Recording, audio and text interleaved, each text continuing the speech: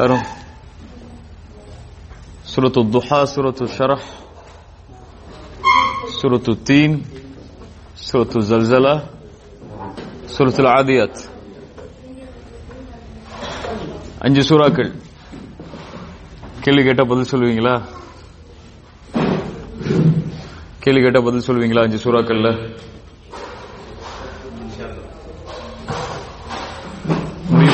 முடியுமா?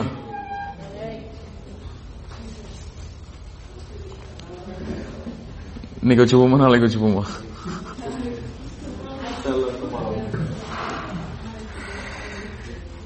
சூரத்துல் காரியா.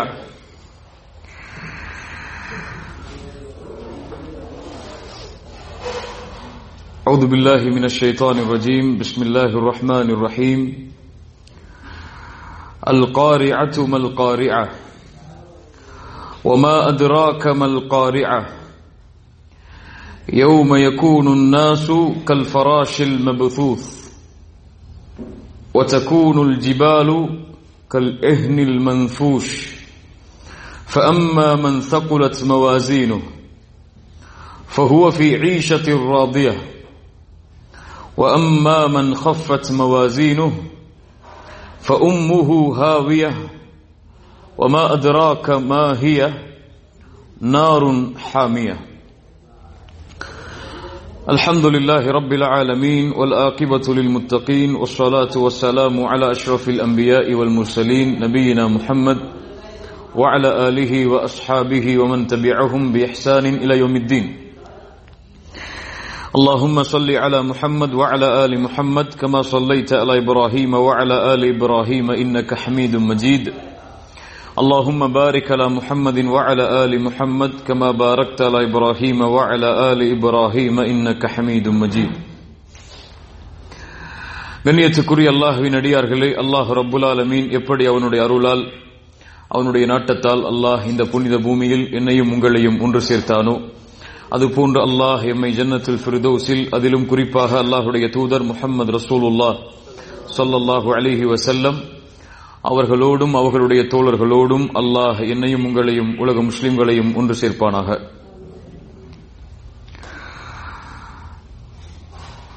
சூரத்துல் காரிஆ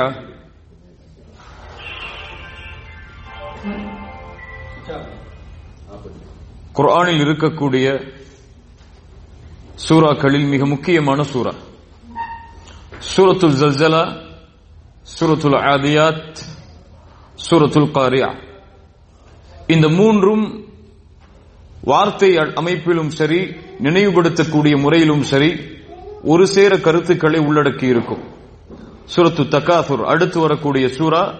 இந்த 4 சூறாக்களையும் இன்ஷா அல்லாஹ் நாளை ஒப்பிட்டு பார்க்கலாம். சூரத்துல் காரிஆ உள்ளடக்கி இருக்கக்கூடிய செய்தி என்ன? அல்லாஹ் ரப்புல் ஆலமீன் ஆரம்பம் செய்கிறான், பிஸ்மில்லாஹிர் ரஹ்மானிர் ரஹீம். அல் காரிஆ.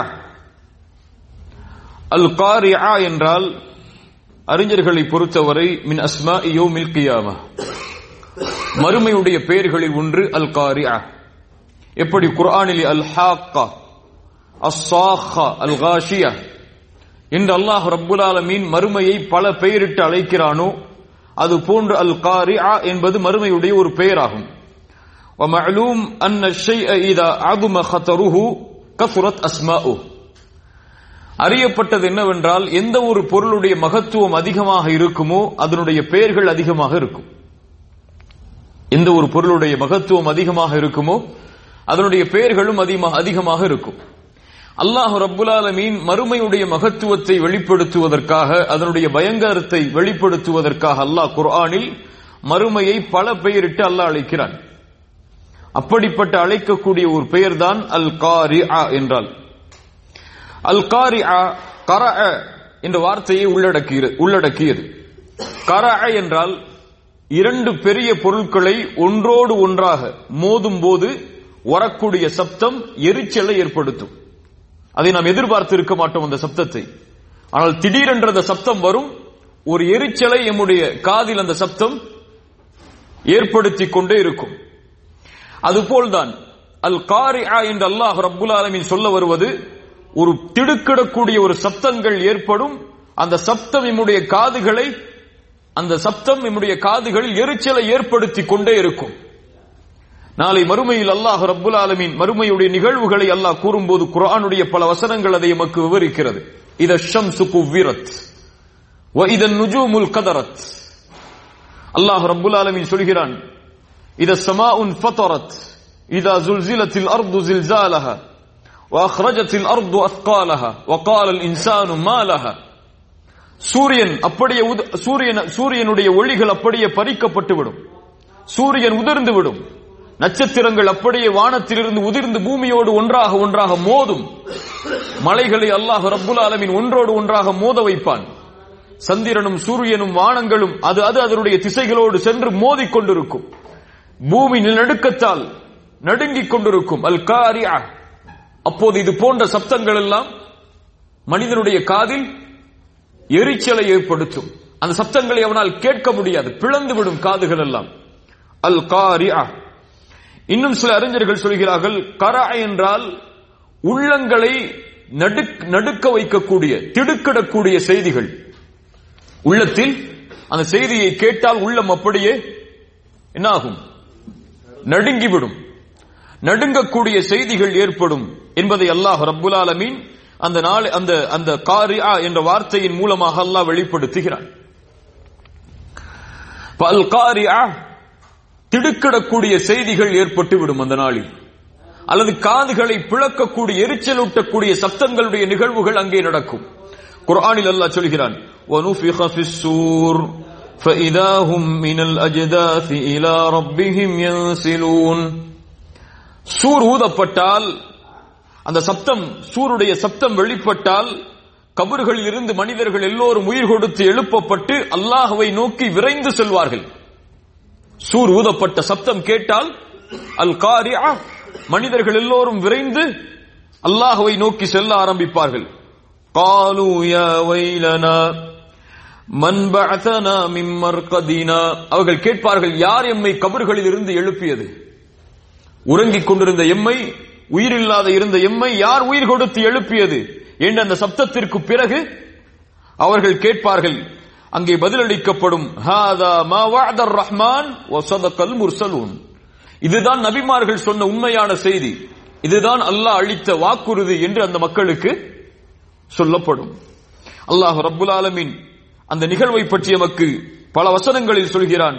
யௌம தரவுனஹா தத்ஹலு குல்லு முர்திஅத்தின் அம்மா அர்தஅத். முன்னாலும் பார்த்தோம் இந்த வசனத்தை.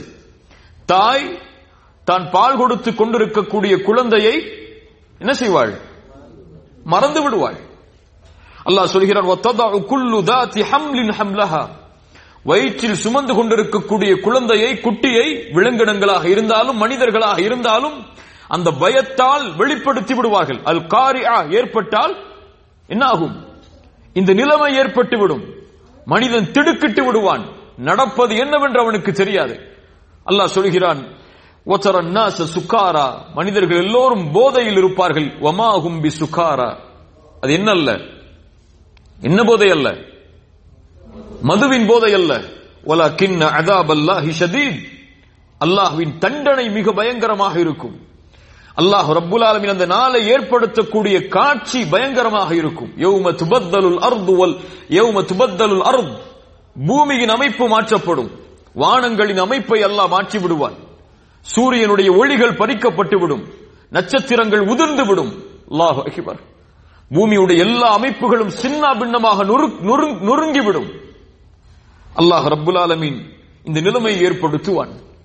அந்த திடுக்கிடக்கூடிய செய்தி ஏற்படும் என்றால், அந்த மனிதன் கபர்களில் இருந்து எழுந்து வரும்போது அந்த மஹ்ஷரில் என்ன நடக்கிறது என்று அவனுக்கு தெரியாது.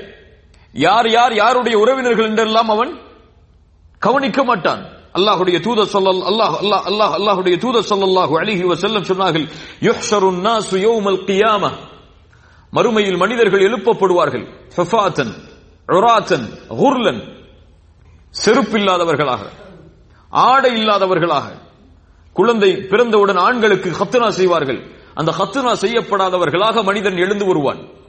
ஆயிஷா ரலியல்லாஹு அன்ஹா கேட்டார்கள், யா ரசூலல்லாஹ், ஆண்களும் பெண்களும் ஒரு அமையில் ஒரு இடத்திலே இருக்கும்போது நிர்வாணமாக இருந்தால் ஒருவரை பார்க்கிற நேரிடுமே. ரசூலுல்லாஹி ஸல்லல்லாஹு அலைஹி வஸல்லம் சொன்னார்கள், யா ஆயிஷா, அல் அம்ரு அஷத்து மின் அன் யன்துர பஅதுஹும் இலா பஅத். ஒருவரை பார்ப்பதை விட அந்த நாளுடைய பயங்கரம் மிக பயங்கரமானது. சுப்ஹானல்லாஹ். கண்ணுக்கு முன்னால் நிர்வாணமாக ஒரு பெண்ணும் ஆணும் நிற்பார்கள். ஆனால் ஒருவருடைய பார்வை இன்னொருவரை பார்க்க முடியாது. திடுக்கிட்டு நிற்கும் கண்கள் எல்லாம் காஷியத்தன் அபுசாருஹும் தர்ஹக்குஹும் தில்லா. சுப்ஹானல்லாஹ். அல்லாஹ் குர்ஆனில் அதை விவரிக்கிறான் நமக்கு. பார்வைகள் எல்லாம் தாழ்ந்து விடும். அல்லாஹ்வுடைய அந்த அச்சத்தால் அல் காரிஆ ஏற்பட்டு விட்டால் ஒவ்வொரு மனிதனும் தன் நிலைமையை மட்டுமே கணக்கிட்டு வருவான். அல்லாஹ் ரப்புல் ஆலமீன் அதைத்தான் அல் காரிஆ என்று சொல்கிறான். அல் காரியா என்றால் திடுக்கிடக்கூடிய நிகழ்வுகள் அல்லது செவிகளை எரிச்சலூட்டக்கூடிய திடுக்கிடக்கூடிய சப்தங்கள். அல் காரியா. மல் காரியா வமா அத்ராக மல் காரியா. சுப்ஹானல்லாஹ். 3 வசனங்களிலும் அல்லாஹ் இதே வார்த்தையை பயன்படுத்துகிறான். அப்படியா இல்லையா? 3 வசனங்களிலும் அல்லாஹ் அல் காரியா என்ற வார்த்தையை பயன்படுத்துகிறான். மல் காரியா. காரியா என்று அல்லாஹ் சொல்லிவிட்டான். அந்த காரியா என்றால் என்னவென்று அல்லாஹ் சொல்ல வேண்டும். மனிதனுடைய இயற்கை அதை கேட்கும். அப்படியா இல்லையா? அல் காரியா என்று அல்லாஹ் சொல்கிறானே, அப்படி என்றால் என்ன? காரியா என்றால் என்ன? மல் காரியா. காரியா என்றால் என்ன? அல்லாஹ் ரப்புல் ஆலமீன் அதனுடைய மகத்துவத்தை உணர்த்துவதற்காக அவனே கேள்வியாக அதை கேட்கிறான். அந்த கேள்விக்குரிய பதிலை அவன் சொல்ல வருகிறான். கொஞ்சம் காத்திருங்கள். அந்த பதிலை அல்லாஹ் ஒரு கேள்வியாக கேட்டு சொல்கிறான். மல் காரியா. காரியா என்றால் என்ன? வமா அத்ராக மல் காரியா. 3வது நபியை பார்த்து அல்லாஹ் நேரடியாக கேட்கிறான், நபியே, அந்த காரியா என்றால் அந்த செய்தியை பற்றிய கல்வி உங்களுக்கு உண்டா? அதை பற்றி நீங்கள் அறிந்திருக்கிறீர்களா? குர்ஆனில் அல்லாஹ் இப்படி கேட்பதற்கு 2 வார்த்தைகளை பயன்படுத்துவான். வமா அத்ராக வமா யுத்ரீக. வமா யுத்ரீக லஅல்லஹு யதஸக்கா. சூரத்து அபஸவில் அல்லாஹ் கேட்கிறான், வமா யுத்ரீக லஅல்லஹு யதஸக்கா வமா அத்ராக மல் காரியா வமா அத்ராக மல் ஹுத்தமா. வமா அத்ராக என்றால் அந்த செய்தியை பற்றிய கல்வியை அல்லாஹ் கொடுப்பான். அல்லாஹ் அந்த கேள்வியை கேட்டான் என்றால் அதனுடைய பதிலை அல்லாஹ் கொடுப்பான். வமா யுத்ரீக என்றால் அந்த பதிலை அல்லாஹ் கொடுக்க மாட்டான். அது அல்லாஹ் தான் அறிந்தவன். நபியே, அதனுடைய செய்தி எதுவும் உங்களுக்கு தெரியாது. வமா யுத்ரீக, நாளை மறுமையை பற்றி எந்த செய்தியும் உங்களுக்கு நபியே, அது எப்போது ஏற்படும் என்ற கல்வி எல்லாம் உங்களுக்கு கிடையாது என்பதற்கு வமா யுத்ரீக என்று அல்லாஹ் சொல்லுவான். வமா அத்ராக என்றால் அதனுடைய முழுமை உங்களுக்கு தெரியாது, அல்லாஹ் அதை விவரிப்பான். வமா அத்ராக மல் காரியா. நபியே, காரியா என்றால் என்னவென்று உங்களுக்கு தெரியுமா? அந்த செய்தியை பற்றிய கல்வி உங்களுக்கு உண்டா? அல்லாஹ் ரப்புல் ஆலமீன் அதை பற்றி சொல்ல வருகிறான். 3 முறை அல்லாஹ் ரப்புல் ஆலமீன் காரியா காரியா காரியா என்ற வார்த்தையை சொல்வதுடைய அர்த்தம் என்ன? அதனுடைய மகத்துவத்தின் மேல் எம்முடைய பார்வை செல்ல வேண்டும் என்பதற்காக, அதை பற்றிய கவனம் எம்முடைய உள்ளத்தில் அதிகமாக வர வேண்டும் என்பதற்காக அல்லாஹ் ரப்புல் ஆலமீன் அதே வார்த்தையை மீண்டும் மீண்டும் வெளிப்படுத்திக் கொண்டே வருகிறான். அந்த அல் காரியா ஏற்பட்டால் என்ன ஆகும்? அல்லாஹ் சொல்கிறான், யௌம யகூனுன் நாசு கல் ஃபராஷில் மப்தூஸ். யௌம யகூனுன் நாஸ், மனிதர்கள் அந்த நாளில் ஆகிவிடுவார்கள். கல் ஃபராஷ். ஃபராஷ் என்றால் ஈசல்கள். மப்தூஸ் சிதறப்பட்ட அல்லது பிரிக்கப்பட்ட. சிதறப்பட்ட பிரிக்கப்பட்ட ஈசல்களை போல் மனிதர்கள் ஆகிவிடுவார்கள். அல்லாஹ் ரப்புல் ஆலமீன் மனிதர்களை ஒப்பிடுகிறான். எதோடு? ஈசல்களோடு அல்லாஹ் ஒப்பிடுகிறான். ஏன்? ஈசல்களை பார்த்தால் அது ஒரு திசையில் பறக்காது, ஒரு நோக்கத்தோடு எல்லாம் அது செல்லாது. உயிர் கொடுத்து அதனுடைய இறக்கை வந்து விட்டால் அது செல்லக்கூடிய திசையும் அதற்கு தெரியாது, எதை நோக்கி செல்கிறோம் என்றும் அதற்கு தெரியாது. அது வெளிச்சமா நெருப்பா என்று கூட அதற்கு தெரியாது. வெளிச்சம் இருந்தால் அதை நோக்கி அது சென்று என்ன ஆகும்? விழுந்துவிடும். நெருப்பிலும் ஈசல் எரியும், அதற்கு தெரியாது நெருப்பு சுடும் என்று. அது வெளிச்சம் என்றுதான் அது எண்ணும். அது போல் அல்லாஹ் ஒப்பிடுகிறான். பாருங்கள், சுப்ஹானல்லாஹ். அது போல் மஹ்ஷரில் எழுந்து வரும்போது அவனுக்கு எதுவும் தெரியாது, எதை பற்றியும் அவன் கணக்கிட மாட்டான். யௌம யகூமுன் நாஸ் லிரப்பில் ஆலமீன், மனிதர்கள் எல்லோரும் ரப்புக்கு முன்னால் நிற்பார்கள். அல்லாஹ் சொல்கிறான், மனிதன் கேட்பான், யௌம யகூலுல் இன்சானு யௌமைதின் ஐனல் மஃபர், எங்கே தங்கக்கூடிய இடம், ஒதுங்கக்கூடிய இடம் எங்கே? எல்லாம் சமதளமாக இருக்கும், எங்கே ஓட முடியும், எங்கே ஒளிய முடியும் என்று மனிதன் கேட்பான். எந்த நிகழ்வை பற்றியும் கவலை அவனுக்கு இருக்காது. ஈசல்கள் எப்படி தன்னுடைய திசை தெரியாமல் ஓடுமோ, எதை பற்றியும் கவலை இல்லாமல் ஓடுமோ, அது போன்று மனிதன் எதை பற்றியும் கவலைப்படாமல் எழுந்து வருவான். யௌம யஃபிர்ருல் மர்உ மின் அஹீஹி வ உம்மிஹி வ அபீஹி வ ஸாஹிபத்திஹி வ பனிஹி. சுப்ஹானல்லாஹ், சுப்ஹானல்லாஹ். மறுமையை பற்றி பேசுகிறோம், கவனத்தோடு கேளுங்கள். யௌம யஃபிர்ருல் மர்உ மின் அஹீஹி, சகோதரனை பார்த்து விரண்டு ஓடுவான். வ உம்மிஹி வ அபீஹி, தன்னை பெற்றெடுத்த தாய் தந்தையை பார்த்து பிள்ளை விரண்டு ஓடுவான். எப்படிப்பட்ட நாளாக இருக்கும். அவனுடைய மனைவியை விட்டு, அவனுடைய குழந்தைகளை விட்டு பிள்ளை தந்தை விரண்டு ஓடுவான், கணவன் விரண்டு ஓடுவான் மனைவியை பார்த்து. அவரவர்களுக்கு அவரவர்களின் நிலைமைதான். யாரை பற்றியும் யாரும் கவலைப்பட மாட்டார்கள். ஈசல் தன்னோடு பிறந்த ஈசலை பற்றி கவலைப்படாது. அதற்கு தேவை ஏதாவது வெளிச்சம், அதற்கு தேவை எங்கேயாவது பறக்க வேண்டும், அதற்காக பறந்து கொண்டே இருக்கும். அது போலாகி விடுவான் மனிதன்.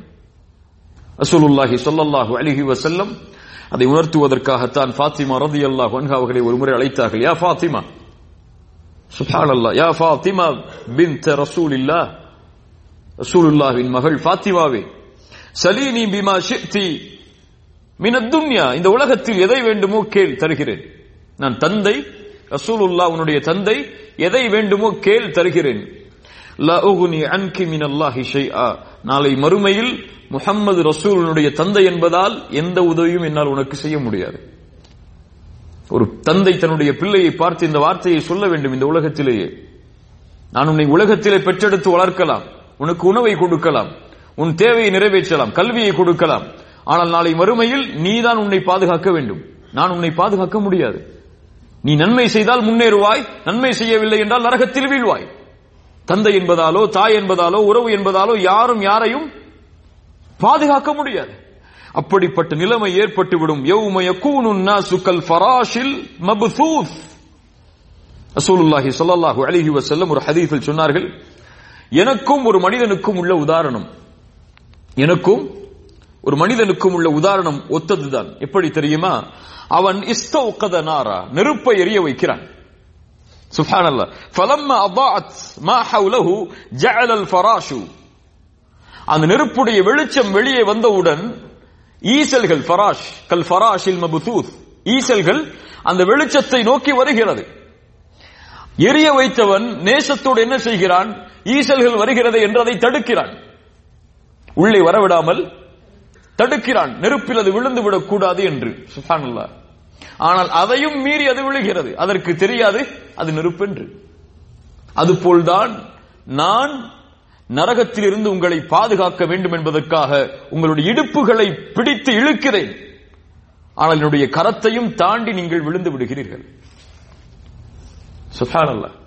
நான் உங்களை குர்ஆன் சுன்னாவுடைய வழியை கூறி உங்களை தடுக்கிறேன் நரகத்தில் இருந்து, ஆனால் நீங்கள் அதை பற்றி எல்லாம் கவலைப்படாமல் ஈசலை போன்று அதை தாண்டியும் விழுந்து விடுகிறீர்கள்.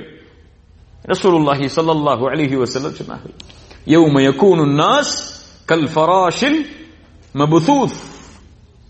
அல்லாஹ் சொல்கிறான், அல் காரியா ஏற்பட்டால் வ தகூனுல் ஜிபாலு கல் இஹ்னில் மன்ஃபூஷ்.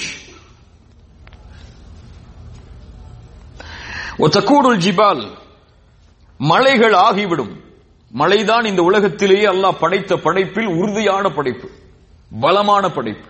மலையை போன்று ஒரு பிரம்மாண்டமான படைப்பு அல்லாஹ்வால் அதை தவிர படைக்கப்படவில்லை. அவ்வளவு பிரம்மாண்டமான உறுதியான படைப்பு மலைகள். உத்தாதா, பூமியை தாங்கி பிடிக்கிறது. அல்லாஹ் சொல்கிறான், வ தகூனுல் ஜிபால், மலைகள் ஆகிவிடும். கல் இஹ்னில் மன்ஃபூஷ், இஹ்ன் என்றால் கம்பளி,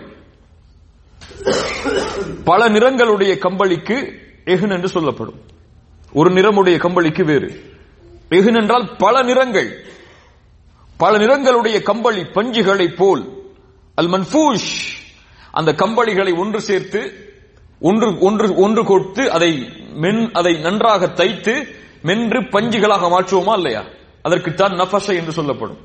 கல் மன்ஃபூஷ் கல் ஃபராஷில் கல் இஹ்னில் மன்ஃபூஷ், அந்த கம்பளிகளை ஒன்று சேர்த்து அதை லேசாக்கி அதை வைத்தால் எப்படி ஃபூ என்று ஊதினால் பறந்து விடுமோ அது போன்று பல மலைகளை அல்லாஹ் ரப்புல் ஆலமீன் கொண்டு வந்து ஒன்றாக்கி என்னாக்கி விடுவான், பஞ்சுகளை போல் அல்லாஹ் மாற்றி பறக்க விட்டு விடுவான். ஏன் அல்லாஹ் மலைகளை சொல்கிறான்? உறுதியான மலைகளுடைய நிலைமையே அப்படி மாறும் என்றால் வேறு என்ன, அதான இல்லை. அந்த உறுதியான மலைகளே பஞ்சுகளை போல் பறக்க விடப்படும் என்றால் நீ எல்லாம் யார், மற்ற படைப்புகள் எல்லாம் என்ன ஆகும் அந்த மறுமையில்? கல் ஃபராஷில் கல் இஹ்னில் மன்ஃபூஷ், அல்லாஹ் ரப்புல் ஆலமீன் மலைகளை ஒன்று சேர்ந்து இருக்கக்கூடிய கொட்டப்பட்ட பஞ்சுகளை போல் அல்லாஹ் ஆக்கி அதனுடைய தன்மைகளை பறக்குமாறு அல்லாஹ் ரப்புல் ஆலமீன் ஆக்கி விடுவான். அல்லாஹ் சொல்கிறான் வேறொரு வசனத்தில், வயஸ்அலூனக அனில் ஜிபால் ஃபகுல் யன்சிஃபுஹா ரப்பி நஸ்ஃபா, அல்லாஹ் தூசிகளாக அதை மாற்றி பறக்க விட்டு விடுவான். வயதருஹா காஅன் ஸஃப்ஸஃபா, பூமி அப்படியே சமதளமாக மாறிவிடும். லா தரா ஃபீஹா இவஜௌ வலா அம்தா, அதில் பலமான அதில் பாறைகளையோ அல்லது பள்ளத்தாக்குகளையோ குன்றுகளையோ நீங்கள் அதில் பார்க்க மாட்டீர்கள். அவ்வளவு பெரிய உறுதியை அல்லாஹ் ரப்புல் ஆலமீன் ஆட்டி விடுவான். மஹ்ஷரில் மலைகள் எல்லாம் பஞ்சாக மாற்றப்பட்டு விடும். ஏன்? உறுதியெல்லாம் பலமெல்லாம் யாரிடத்தில் தான் ஒன்று சேர்ந்து விடும்? அல்லாஹ்விடத்தில். அல்லாஹ் ரப்புல் ஆலமீன் எல்லா படைப்புகளையும் அழித்ததற்கு பிறகு அவனை தவிர அந்த உலகத்தில் யாரும் இல்லாத நேரத்தில் அல்லாஹ் கேட்பான், லிமனில் முல்குல் யௌம், இந்த நாளுடைய அதிகாரம் யாரிடத்தில் இருக்கிறது? பெருமை அடித்தவர்கள் எங்கே? ஐனல் முத்தகப்பிரூன் ஐனல் ஜப்பாரூன், ஆட்சி செய்து பெருமை அடித்தவர்கள் எங்கே? அதிகாரம் அடித்தவர்கள் எங்கே? தான் என்று மமதையில் வாழ்ந்தவர்கள் எங்கே? அனல் மலிக், அல்லாஹ் சொல்வான் நான் தான் அரசன். அதற்கு யார் பதிலளிக்க முடியும்? லில்லாஹில் வாஹிதில் கஹார், அதிகாரங்கள் எல்லாம் அடக்கி ஆளக்கூடிய அந்த ரப்பிடத்திலேயே ஒன்று சேர்ந்து விடும். அல்லாஹ் அவனுடைய மகத்துவத்தை இந்த வசனங்களில் வெளிப்படுத்துகிறான். அல்லாஹ் அதற்கு பிறகு சொல்கிறான், சுப்ஹானல்லாஹ், ஃபஅம்மா மன் ஸகுலத் மவாஸீனு, அங்கே எந்த கணமும் இருக்காது, மறுமையில் எந்த உறுதியும் இருக்காது, எல்லா உறுதிகளும் தளர்ந்து விடும். அல்லாஹ் அதற்கு பிறகு எப்படி சொல்கிறான் பாருங்கள், ஃபஅம்மா மன் ஸகுலத் மவாஸீனு, மேலும் யாருடைய எடை கணந்து விடுமோ கனத்து விடுமோ, மழையெல்லாம் கணம் கிடையாது. அங்கே உண்மையான கணம் எது, உண்மையான உறுதி எது? யாருடைய தராசின் எடை கணக்கிறதோ அவர்கள் தான். தராசின் எடை எதை கொண்டு கணக்கப்படும்? எதை கொண்டு? நன்மைகளை கொண்டு கணக்கப்படும். நன்மைகளால் யாருடைய எடை கணந்து விடுகிறதோ, பல விளக்கங்கள் இருக்கிறது, அதனுள் சென்றால் நேரம் பத்தாது. எப்படி தராசு என்றால் என்ன, அது எதை கொண்டு அளக்கப்படும், எதை கொண்டு நிறுக்கப்படும், நன்மைகள் நிறுக்கப்படுமா அல்லது நன்மைகள் ஏட்டுடைய வடிவத்தில் வைத்து நிறுக்கப்படுமா, இதுவெல்லாம் பெரிய கருத்து வேறுபாடுகள். சுருக்கமாக யாருடைய நன்மையின் எடை தராசில் கணந்து விடுமோ ஃபஹுவ ஃபீ ஈஷத்திர் ராதியஹ். ஐஷ் என்றால் ஈஷா நிம்மதியோடு வாழ்தல். நிம்மதி என்றால் அவருக்கு உணவோ அல்லது தங்குமிடம் பற்றிய கவலையோ எதுவும் இருக்காது, எல்லாம் அவருக்கு கிடைத்திருக்கும். பயமே அவருடைய உலக வாழ்க்கையில் இருக்காது. ஐஷ் என்று சொல்வார்கள் அந்த வாழ்க்கைக்கு. ஃபஹுவ ஃபீ ஈஷத்திர் ராதியஹ். யார் இப்படி யாருடைய எடை மறுமையில் கணந்து விடுகிறதோ அவர்கள் ஈஷா நிம்மதியுடைய வாழ்க்கையோடு, ராதியன் பொருத்தத்துடைய வாழ்க்கையோடு வாழ்வார்கள். அவர்கள் கொடுக்கப்பட்ட அந்த வாழ்க்கையை பொருந்திக் கொண்டு அவர்களுக்கு அல்லாஹ் ரப்புல் ஆலமீன் அப்படிப்பட்ட வாழ்வை அளிப்பான். பொருந்தக்கூடிய வாழ்வு எங்கு கிடைக்கும்? உலகத்தில் எதை கொடுத்தாலும் மனிதன் பொருந்திக் கொள்ள மாட்டான். அதில் எதையாவது குறையை மனிதன் தேடிக்கொண்டே வருவான், அல்லது அதை விட சிறந்ததை தேடிக்கொண்டு ஓடிக்கொண்டே இருப்பான். எதை கொடுத்தாலும் மனிதன் உலகத்தில் திருப்தி அடைய மாட்டான். மனிதனை திருப்தி அடையக்கூடிய ஒரே செயல் அல்லாஹ் ரப்புல் ஆலமீன் அவனுக்கு கொடுக்க வேண்டும் என்றால் அல் ஜன்னah, சொர்க்கம்தான். அதை கொடுத்தால் மட்டும்தான் யா அல்லாஹ் இதற்கு மேல் என்ன இருக்கிறது என்று கேட்பான். இந்த துன்யாவில் எதை கொடுத்தாலும் இதற்கு மேல் ஏதாவது இருக்கிறதா என்று தேடி செல்வான். சொர்க்கத்தில் அவன் என்ன தெரியுமா கேட்பான்? ரசூலுல்லாஹி ஸல்லல்லாஹு அலைஹி வஸல்லம் சொன்னார்கள், அல்லாஹ் சொர்க்கவாதிகளை அழைப்பான், அல்லாஹ் அந்த கூட்டத்தில் எம்மை ஆக்குவானாக. சொர்க்கவாதிகள் சொல்வார்கள், லப்பைக் ரப்பனா வ சஅதைக், யா அல்லாஹ் ஆஜராகிறோம் ஆஜராகிறோம். அல்லாஹ் கேட்பான், ஹல் ரதீதும், நீங்கள் திருப்தி அடைந்தீர்களா என்று கேட்பான், பொருந்திக் கொண்டீர்களா என்று அல்லாஹ் கேட்பான். சொர்க்கத்தை அல்லாஹ் கொடுத்திருக்கிறான். அல்லாஹ் கேட்கிறான், சொர்க்கம் கொடுக்கப்பட்டதே திருப்தி அடைந்தீர்களா? அவன் சொல்லுவான், மனிதன், ஒமா லனா லா நர்தா யா ரப், நாங்கள் எப்படி சொர்க்கத்தை பொருந்திக் கொள்ளாமல் இருப்பது என்று கேட்பான். நீ உலகத்தில் எந்த படைப்பிற்கும் கொடுக்காததை அல்லவா எங்களுக்கு கொடுத்திருக்கிறாய், அதை கொண்டு எப்படி நாங்கள் திருப்தி அடையாமல் இருப்பது என்று கேட்பான். அல்லாஹ் ரப்புல் ஆலமீன் சொல்லுவான், அன உஅதீகும் அஃதல மின் தாலிக், நீங்கள் திருப்தி அடைந்ததை விடவெல்லாம் சிறந்த ஒன்றை உங்களுக்கு கொடுக்கவா என்று அல்லாஹ் கேட்பான். அப்போ மனிதன் சொல்லுவான், வஅய்யு ஷைஇன் அஃதல மின் தாலிக் வஅய்யு ஷைஇன் அஃதலு மின் தாலிக், யா அல்லாஹ் அப்படி இதை விடவெல்லாம் சிறந்தது என்ன இருக்கிறது என்று கேட்பான். அல்லாஹ் சொல்கிறான், உனக்கு கொடுக்கிறேன் இதை விடவெல்லாம் சிறந்ததை. அவன் கேட்பான், இதை விடவெல்லாம் சிறந்தது என்ன இருக்கிறது? சுப்ஹானல்லாஹ். அல்லாஹ் ரப்புல் ஆலமீன் சொல்லுவான், உஹில்லு அலைக்கும் ரித்வானி ஃபலா அஸ்கது அலைக்கும் பஅதஹு அபதா, என் பொருத்தத்தை உங்களுக்கு ஹலாலாக்குகிறேன், இதற்கு மேல் உங்கள் மேல் நான் கோபப்பட மாட்டேன். அல்லாஹ்விடம் இருந்து இந்த வார்த்தை கேட்டால், ஃபஹுவ ஃபீ ஈஷத்திர் ராதியா, ஃபஹுவ ஃபீ ஈஷத்திர் ராதியா, அவர் பொருந்தக்கூடிய வாழ்வோடு, நிம்மதியுடைய வாழ்வோடு அவன் மறுமையில் இருப்பான். யாருடைய நன்மையின் எடை கணக்கிறதோ அதுதான் உறுதி, அதுதான் வெற்றி. அல்லாஹ் அதற்கு பிறகு சொல்கிறான், வஅம்மா மன் ஹஃபத் மவாசீனு, யாருடைய எடை லேசாகி விடுகிறதோ, யானி என்ன அர்த்தம்? நன்மைகள் இல்லாமல் தீமைகள் அதிகரித்து நன்மையின் எடை யாருக்கு லேசாகி விடுகிறதோ, ஃபஉம்முஹு ஹாவியா. சுப்ஹானல்லாஹ். ஃபஉம்முஹு ஹாவியா, அவனுடைய தாய் ஹாவியாவாகும். உம்முஹு என்றால் தங்குமிடம் என்று கூட வைக்கலாம், அவன் சேருமிடம் தங்குமிடம் என்று கூட அர்த்தம் வைக்கலாம். ஆனால் ஏன் அல்லாஹ் இந்த வார்த்தையை இங்கே பயன்படுத்த வேண்டும்? ஹாவியா என்றால் நரகம். அது என்ன நரகம் என்று பின்னால் சொல்கிறேன். அவனுடைய தாய் நரகமாகும். ஒரு குழந்தைக்கு தாயை சொல்ல வேண்டுமா? யார் உன் தாய் என்று, யார் உன், இதுதான் உன் தாய், அந்த தாயை நீ கட்டி அணை முத்தமிடு என்று அந்த குழந்தைக்கு சொல்லிக் கொடுக்க வேண்டுமா? தேவையில்லை. அந்த குழந்தைக்கு தெரியும் யார் தாய் என்று. அந்த குழந்தை அறிந்து கொள்ளும் தாயிடத்தில் எப்படி நடந்து கொள்ள வேண்டும் என்று. தாய் தான் தனக்கு அடைக்கலம் என்று அந்த குழந்தைக்கு தெரியும். அதனால் தாயை விட்டு அந்த குழந்தை ஒருபோதும் பிரியாது. அதுபோல்தான் யாருடைய நன்மையின் தராசு குறைந்து லேசாகி விடுகிறதோ அவர்களுடைய அடைக்கலம் எதுதான், அவர்கள் சென்று சேருவது எதுதான். அதை தவிர அவர்களுக்கு வழியே கிடையாது. அவர்கள் எங்குதான் போக வேண்டும்?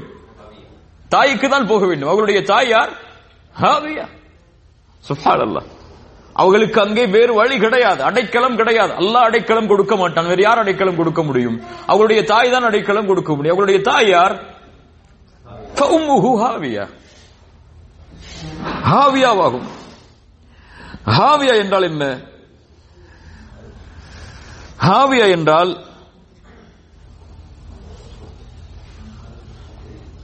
அறிஞர்களை பொறுத்தவரை இந்த அரபி வார்த்தை பயன்படுத்தப்படும் கடுமையான சிரமத்தில் இருக்கக்கூடிய ஒரு மனிதனுக்கு. கடுமையான சிரமம், அதை விட சிரமம் அவனுக்கு கிடையாது. அதுபோல் சிரமத்தில் இருக்கக்கூடியவனுக்கு பயன்படுத்தக்கூடிய வார்த்தை ஹாவியா. அவன் அந்த இடத்தில் இருக்கிறான் என்று சொல்லுவார்கள். ஹாவியா என்றால் நரக கடைசி தலம், அதுதான். அதற்கு கீழ் தலம் கிடையாது, அதான் கடைசி தலம். அப்போ உம்முஹு ஹாவியா என்றால் நரகத்துடைய கடைசி தலம். அதான் நரகம் என்பது கீழிருந்து மூட்டப்படும் நெருப்பு. அதனுடைய ஆழத்தில் அவன் இருப்பான்.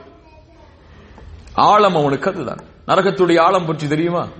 ரசூலுல்லாஹி ஸல்லல்லாஹு அலைஹி வஸல்லம் ஒரு முறை ஒரு சத்தம் கேட்டது. சஹாபாக்களோடு அமர்ந்திருக்கும் போது ரசூலுல்லாஹ் கேட்டார்கள், தத்ரூன மா ஹாதா, சத்தம் என்னவென்று உங்களுக்கு தெரியுமா? சஹாபாக்கள் சொன்னார்கள், அல்லாஹு வ ரசூலுஹு அஅலம், ரசூலும் அல்லாஹும் தான் அறிந்தவர்கள். ரசூலுல்லாஹ் சொன்னார்கள், ஹாதா ஹஜருன் ருமிய பிஹி ஃபின்னார் முந்து 70 ஹரீஃபா, இது ஒரு கல் 70 ஆண்டுகளுக்கு முன்னால் நரகத்தின் மேலே போடப்பட்டது, அது அதனுடைய அடித்தளத்தை இப்போதுதான் அடைந்திருக்கிறது என்று சொன்னார்கள். அது ஒரு பாறையில் மோதும் போது வரக்கூடிய சப்தத்தை போன்று இப்போதுதான் அது அடித்தளத்தை அடையவிருக்கிறது என்று சொன்னார்கள். 70 ஆண்டுகள் போடப்பட்டாலும் அந்த கல் நரகத்துடைய கீழே சென்றடையாது. அவ்வளவு ஆழம், அந்த ஆழம் என்பது முழுக்க நெருப்பால் சூழ்ந்தது. அந்த நெருப்பில் அடித்தட்டில் ஹாவியா என்ற நரகம் இருக்கும். ஹாவியா, யாருடைய நன்மையின் எடை குறைந்து லேசாகி விடுகிறதோ அவனுடைய தராசு, அவன் ஹாவியா என்ற நரகத்தை சென்றடைவான். அல்லாஹ் அதை மேலும் தெளிவுபடுத்துவதற்கு கேட்கிறான். வமா அத்ராக மா ஹியா, அந்த ஹாவியா என்ற நரகம் என்றால் என்னவென்று தெரியுமா? மா ஹியா, அது என்னவென்று உங்களுக்கு தெரியுமா? அப்ப என்ன அல்லாஹ் சொல்ல போறான் அர்த்தம். அது என்னன்னு சொல்லி அம்மா யுத்ரீக்கற அல்லாஹ் சொல்ல மாட்டான்னு அர்த்தம். அம்மா அத்ராக அல்லாஹ் சொல்ல போறான். அது என்ன? நாருன் ஹாமியா, அது நெருப்பு.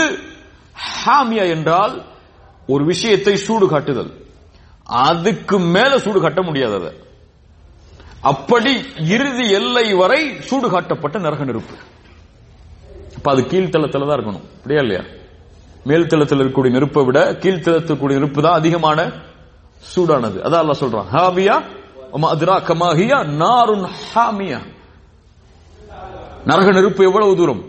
ரசூலுல்லாஹி ஸல்லல்லாஹு அலைஹி வஸல்லம் சொன்னார்கள், நாருக்கும் ஹாதிஹி அல்லதி யூகிது இப்னு ஆதம் ஜுஸ்அம் மின் 70 ஜுஸ் மின் ஹர்ரி ஜஹன்னம். நரகத்துடைய நெருப்பு உலக நெருப்பில் நரக நெருப்பில் 70 ஒரு பங்குதான். உலகத்தில் நாம் எரிக்கக்கூடிய நெருப்பு எதுதான்?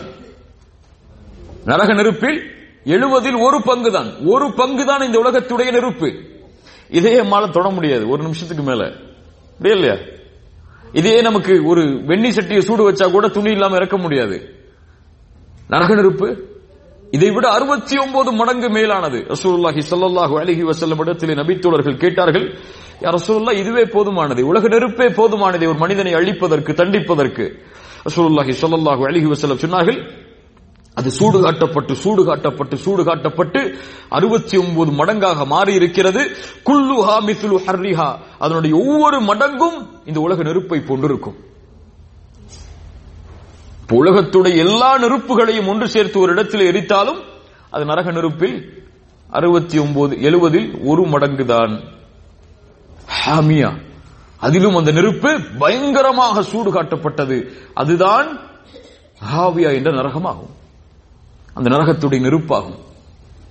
சுப்ஹானல்லாஹ், அல்லாஹ் ரப்பல் ஆலமீன் நரக நெருப்பை விட்டு எம்மை பாதுகாப்பானாக. ரசூலுல்லாஹ் அழுதார்கள், நபித்தோழர்கள் அழுதார்கள். நரகத்தை பற்றி பேசப்பட்டால், நரகம் சொல்லப்பட்டால் அவர்கள் நடுங்கினார்கள். நாமெல்லாம் சாதாரணமாக அதை எண்ணிக்கொண்டிருக்கிறோம். நபிமார்கள் பயந்ததை, ரசூல்மார்கள் பயந்ததை நாம் சாதாரணமாக எண்ணிக்கொண்டிருக்கிறோம். சிராத்துடைய பாலம், சிராத் என்ற பாலம் நரகத்தின் மேல் அமைக்கப்படும். ரசூலுல்லாஹ் சொன்னார்கள், நபிமார்கள் அதை கடக்கும் போது அவர்கள் பேசுவார்கள், அவர்களும் பேசுவது யா ரப் சல்லிம் சல்லிம். இப்ராஹிம் அலைஹிஸ்ஸலாம் சொல்லுவார்கள், யா அல்லாஹ் என்னை பாதுகாத்து விடு, யா அல்லாஹ் என்னை பாதுகாத்து விடு. யார்? அல்லாஹ்வின் நண்பர் சொல்லுவார். மூசா அல்லாஹ்விடத்திலே பேசிய நபி சொல்லுவார், யா ரப் சல்லிம் சல்லிம், யா அல்லாஹ் என்னை பாதுகாத்து விடு. ஈசா அலைஹிஸ்ஸலாம், யா ரப் சல்லிம் சல்லிம். நாமெல்லாம் யார் எம்மாத்திரம், எந்த நன்மையை வைத்திருக்கிறோம், எந்த அமலை வைத்திருக்கிறோம் அந்த நரகத்திலிருந்து எம்மை பாதுகாப்பதற்கு? ஒன்றும் கிடையாது, ஒன்றும் கிடையாது. அல்லாஹ் ரப்புல் ஆலமீன் நம்மை தூய்மைப்படுத்துவானாக. அல்லாஹும்ம இன்னா நஊது பிக மின் அஸாபின் நார்.